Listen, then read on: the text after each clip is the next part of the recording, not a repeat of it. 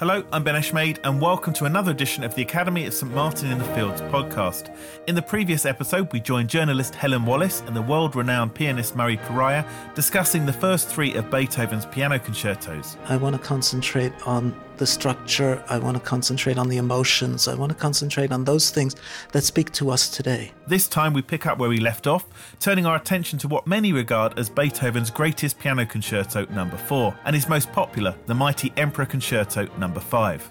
So the fourth concerto was written in 1805, and it was completed almost at the same time as the violin concerto, the Fourth Symphony, the Razumovsky quartets, and the Fifth Symphony, which of course there is a kind of relationship between these two. In the Fifth Symphony, the tune is ba ba ba ba ba ba ba be. By the way, it's 4 notes. Not people say the tune of the Fifth Symphony is da da da da. It's not true. Ba ba ba be ba ba ba ba with a long fermata there because it bears relation to the second theme. Da da da dee da da. It's exactly the same. The rhythm da da da da permeates the fourth concerto as if to show that this rhythm can be both dramatic, as in the symphony, and peaceful and lyrical in the concerto. Bum, bum, bum, bee, dum, bum, bum, ba, dum, bum. The same rhythm. Bum, bum, bum, bum. And somehow this rhythm animates the whole concerto, the whole first movement, that is. For me, it's perhaps the greatest concerto that Beethoven wrote, although I love the Emperor as well. He goes in a different sphere than the early concertos. It has a freedom, it has, chromaticism, it has a poetic spirit, is not approached in the early concertos. And it has a new relationship between the orchestra and the soloist, doesn't it? How would you characterize that? It becomes, they become equals in a way. The piano accompanies the strings as much as the strings accompany the piano. It's very shared. The themes are completely shared between them. Each is important. Every note is inventive. And of course, it has that sleight of hand that it starts in the wrong key. They answer the phrase of the piano. The piano has the antecedent phrase, and the orchestra follows it. They suggest B major as opposed to G major.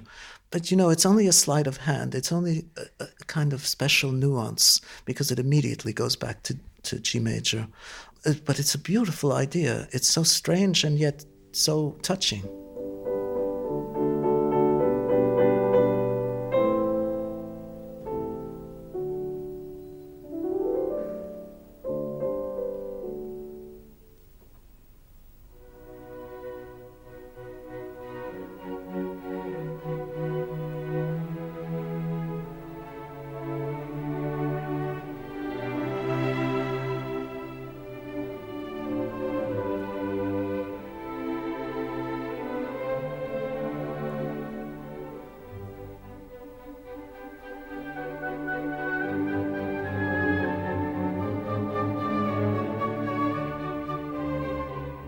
And of course, the second subject has a very different character. It has a more galvanizing rhythmic character, doesn't it?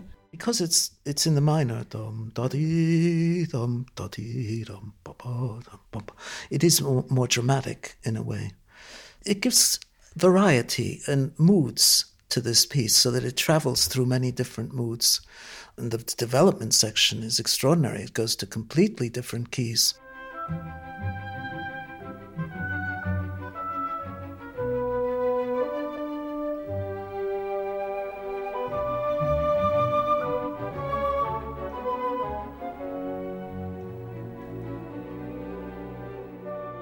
And then, of course, we come to the slow movement, this Andante con moto, an extraordinary dialogue. As you know, Owen Janda has suggested that this is a journey, this is Orpheus's journey into the underworld. But is that something that you find useful? To be perfectly honest, yes, I do find it useful. I think it can be stretched a little bit far, but I think it's important that Gluck's opera, Orpheus and Eurydice, was premiered at that time, or had performances, premiered not, but it had performances at that time.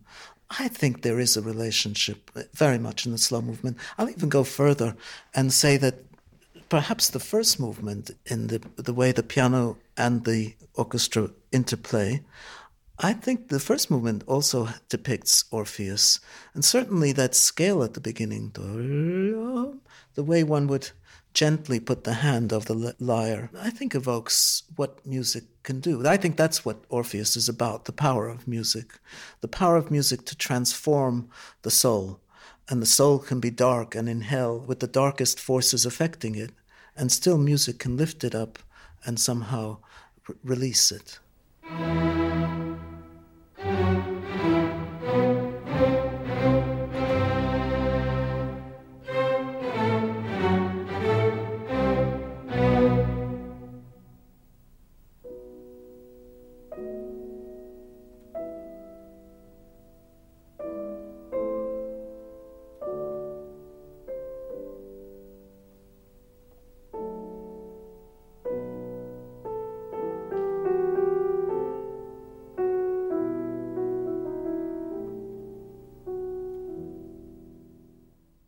But at the very end, and I think that is also depicted by Beethoven, again, it might be reading too much into it, but nevertheless, there's this trill, a D-sharp diminished chord, and then you see the thing sort of disappearing.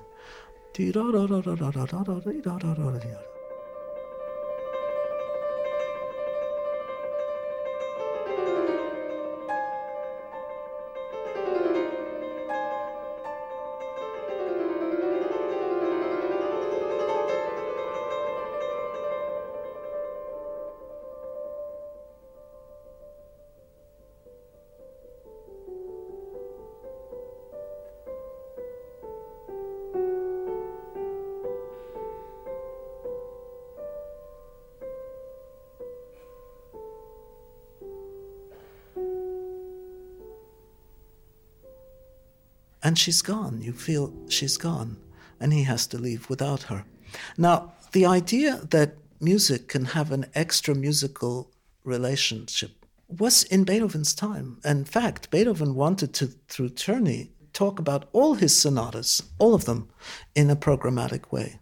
He gave up that idea because then he thought that would force people's imagination, and they have to be free when they listen to music to make their own associations. I think when you see the Romantics afterwards, if you read Schumann's criticisms, if you read Liszt, they all had programmatic ideas. According to Schumann, so did Chopin when he wrote the ballades and probably other pieces as well. That's not to say that you can't hear the music without programmatic references. The composers did use that as inspiration. Yes, and then we come to the Rondo Vivace. It's said that there's a joke that he sets up a little tune that actually the pianist can't play because you can't play repeated notes that quickly on one note. Yeah. And so when the pianist comes in, he decorates it, he elaborates it to make it easier to play. It's ornamented by the same notes that end the second movement. The same note, except the F sharp is changed to an F natural. And so he makes that connection between the sort of giving in to the sad fate of the second movement to something hopeful, that music can, maybe not that particular case, but can throughout enliven the spirits and take away the bad feelings.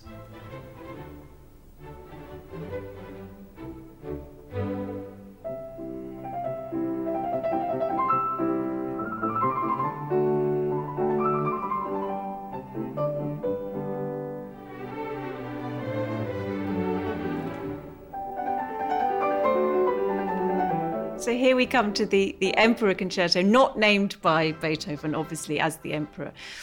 In this concerto, there's a very heroic quality, and it would appear that the piano soloist has become the hero. Yes, absolutely. Beethoven was obsessed with heroism. Even in Napoleon, he was obsessed. He dedicated at the beginning the Eroica Symphony to Napoleon and then scratched it out when Napoleon took over Vienna. His idea was that somehow a composer, was a conqueror as well. One can't forget the impulses of the French Revolution. This was very important to him. And he tried to somehow equate that or make that possible with his own political ideas. We're not quite sure what they were, but he dedicated so many pieces to the Archduke Rudolph that it seems to me that he wanted somebody intelligent as a ruler. That person rule, not just the mob. He was worried about the mob, as in Germany they were, and in Vienna they were. And so he wanted to welcome the democratic spirit, but he was not 100% a Democrat either, I think. And I think he felt that there had to be checks on democracy, that you just couldn't have it willy-nilly. So I think this was a difficult political problem that he was facing, but that he wanted to address it in his music, especially with the heroic spirit, which he felt was necessary for people to have ideals, heroic ideals, and cultivate the heroic spirit. So I think it's quite conscious, this heroism.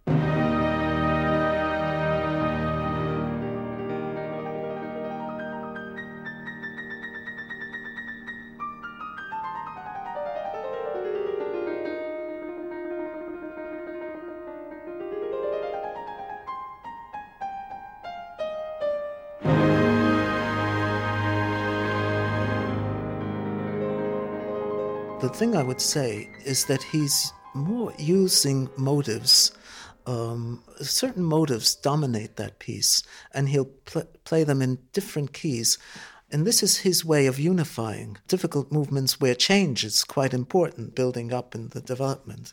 There are certain motivic connections that it has to the beginning of the piece that it never loses. That rhythm, dum trillium pum pum, bum bum bum bum, goes through the whole movement.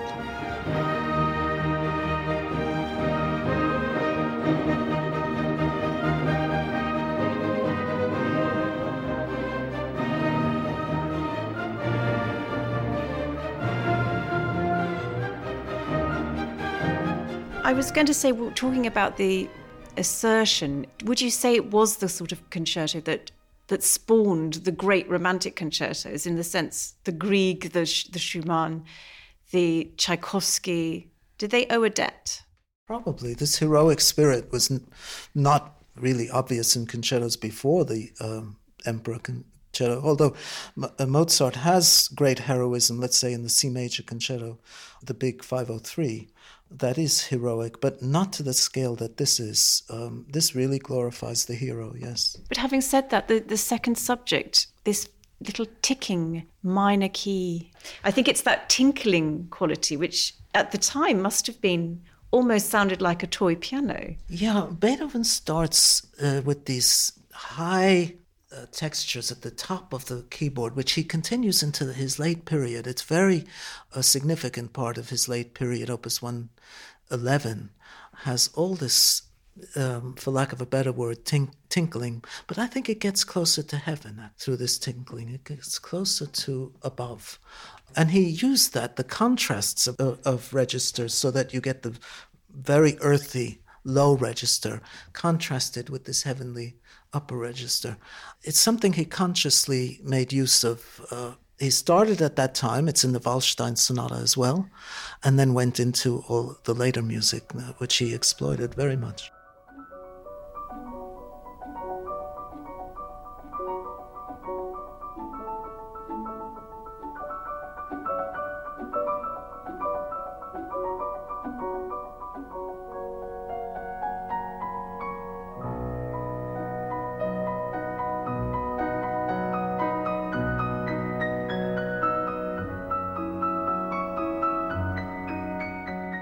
And then the second movement in this wonderful key of B major that arrives, Czerny said it was based on pilgrim hymns. What did he mean by that? I think just the hymnal quality. I get the feeling, personally, of nature, of being close to nature, of finding the essence of nature.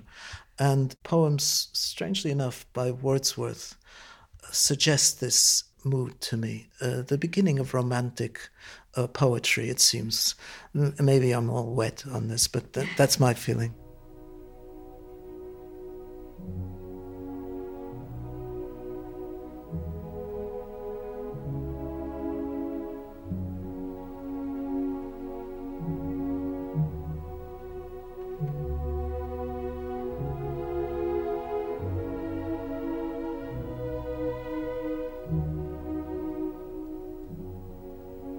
us about that unique transition, that passage of transition from the slow movement into the rondo. It's a very beautiful passage. The piano is getting lower and lower. It was in the high register, and the song is stopping. And then a low horn takes a B flat. The piano takes the theme of the last movement, but in a completely different atmosphere, a transfigured atmosphere, not one of activity at all. The ghostly, dun, dun, dun, dun, dun, dun, dun, dun, dun, dun, suggesting the last movement. And then the last movement begins with, I think, great jubilation, great rhythm, forte. I sometimes play an extra octave there. It's a triumphal moment.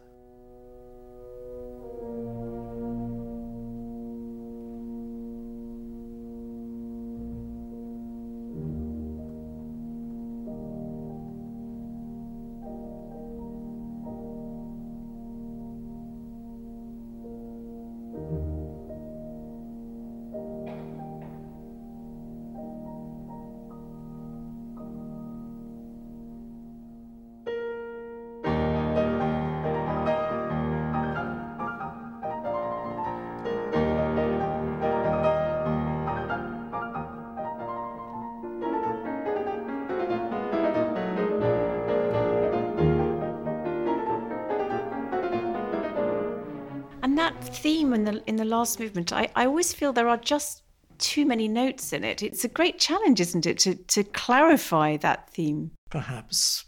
I don't think Beethoven wrote ever an extra note. So it's what Mozart said to the Archduke, just as many notes as is necessary, sir, when the Archduke complained that he wrote too many notes. I think very often notes are written to suggest motion, to suggest tension and power and all these kind of energy. There's a lot of energy in Beethoven's music, and that comes through these many notes. The piano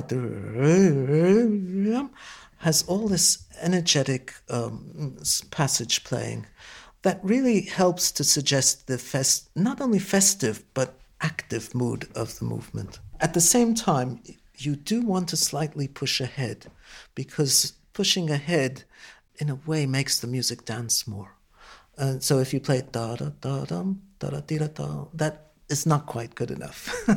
And again, there were wonderful things in this last movement. One of my particular favourites is where the horn keeps setting off on a new key, yes, and then the pianist responds. That's right. Every time. At least 3 established keys.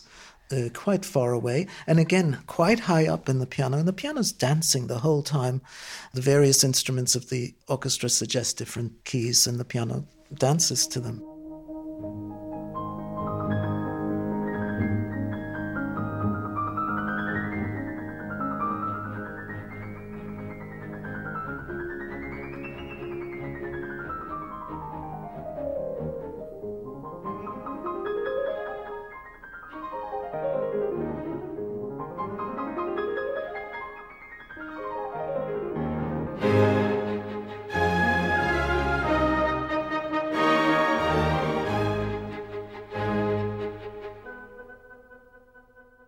And it was recognised absolutely at the time that this was the most original, most inventive, most effective, but also most difficult of all existing concertos. That was a review in the Allgemeine Musikalische Zeitung.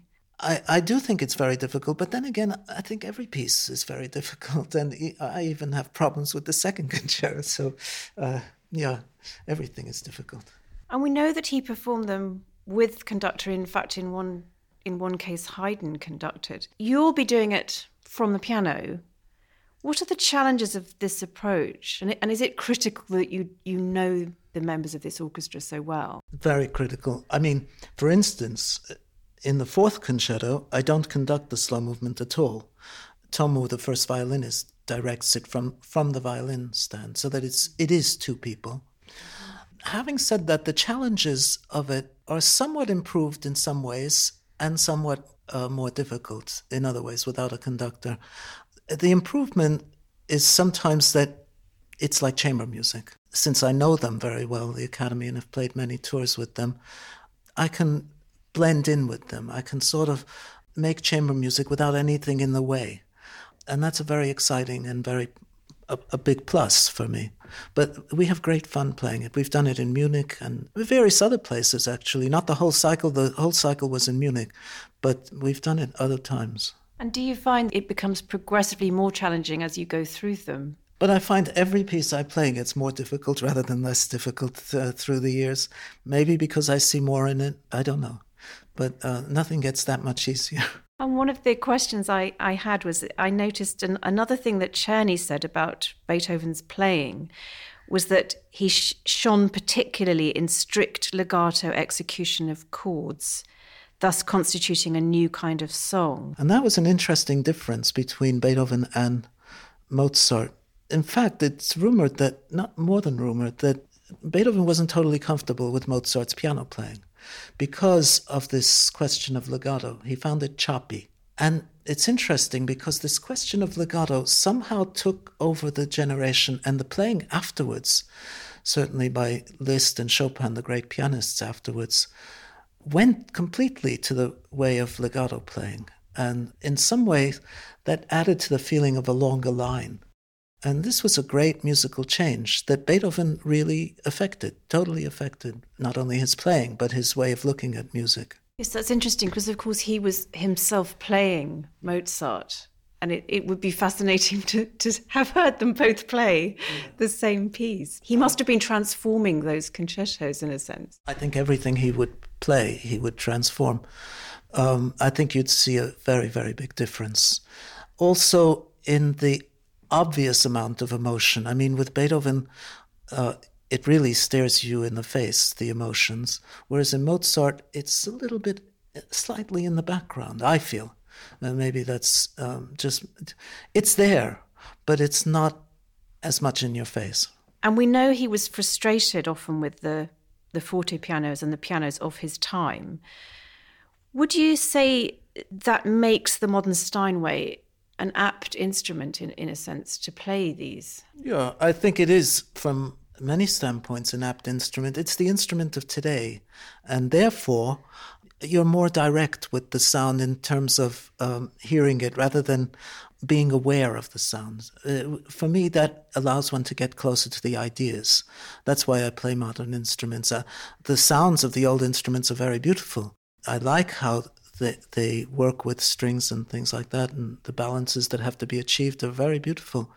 But they take a special, atmosphere and world where I don't want to concentrate on that. I want to concentrate on the structure. I want to concentrate on the emotions. I want to concentrate on those things that speak to us today.